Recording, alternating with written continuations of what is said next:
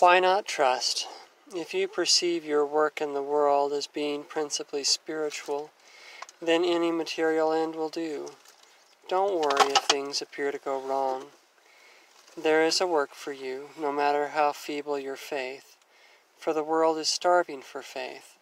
Just be grateful and trust. If you do, then those with whom you work will know it. Not that you are special per se, but that something was different.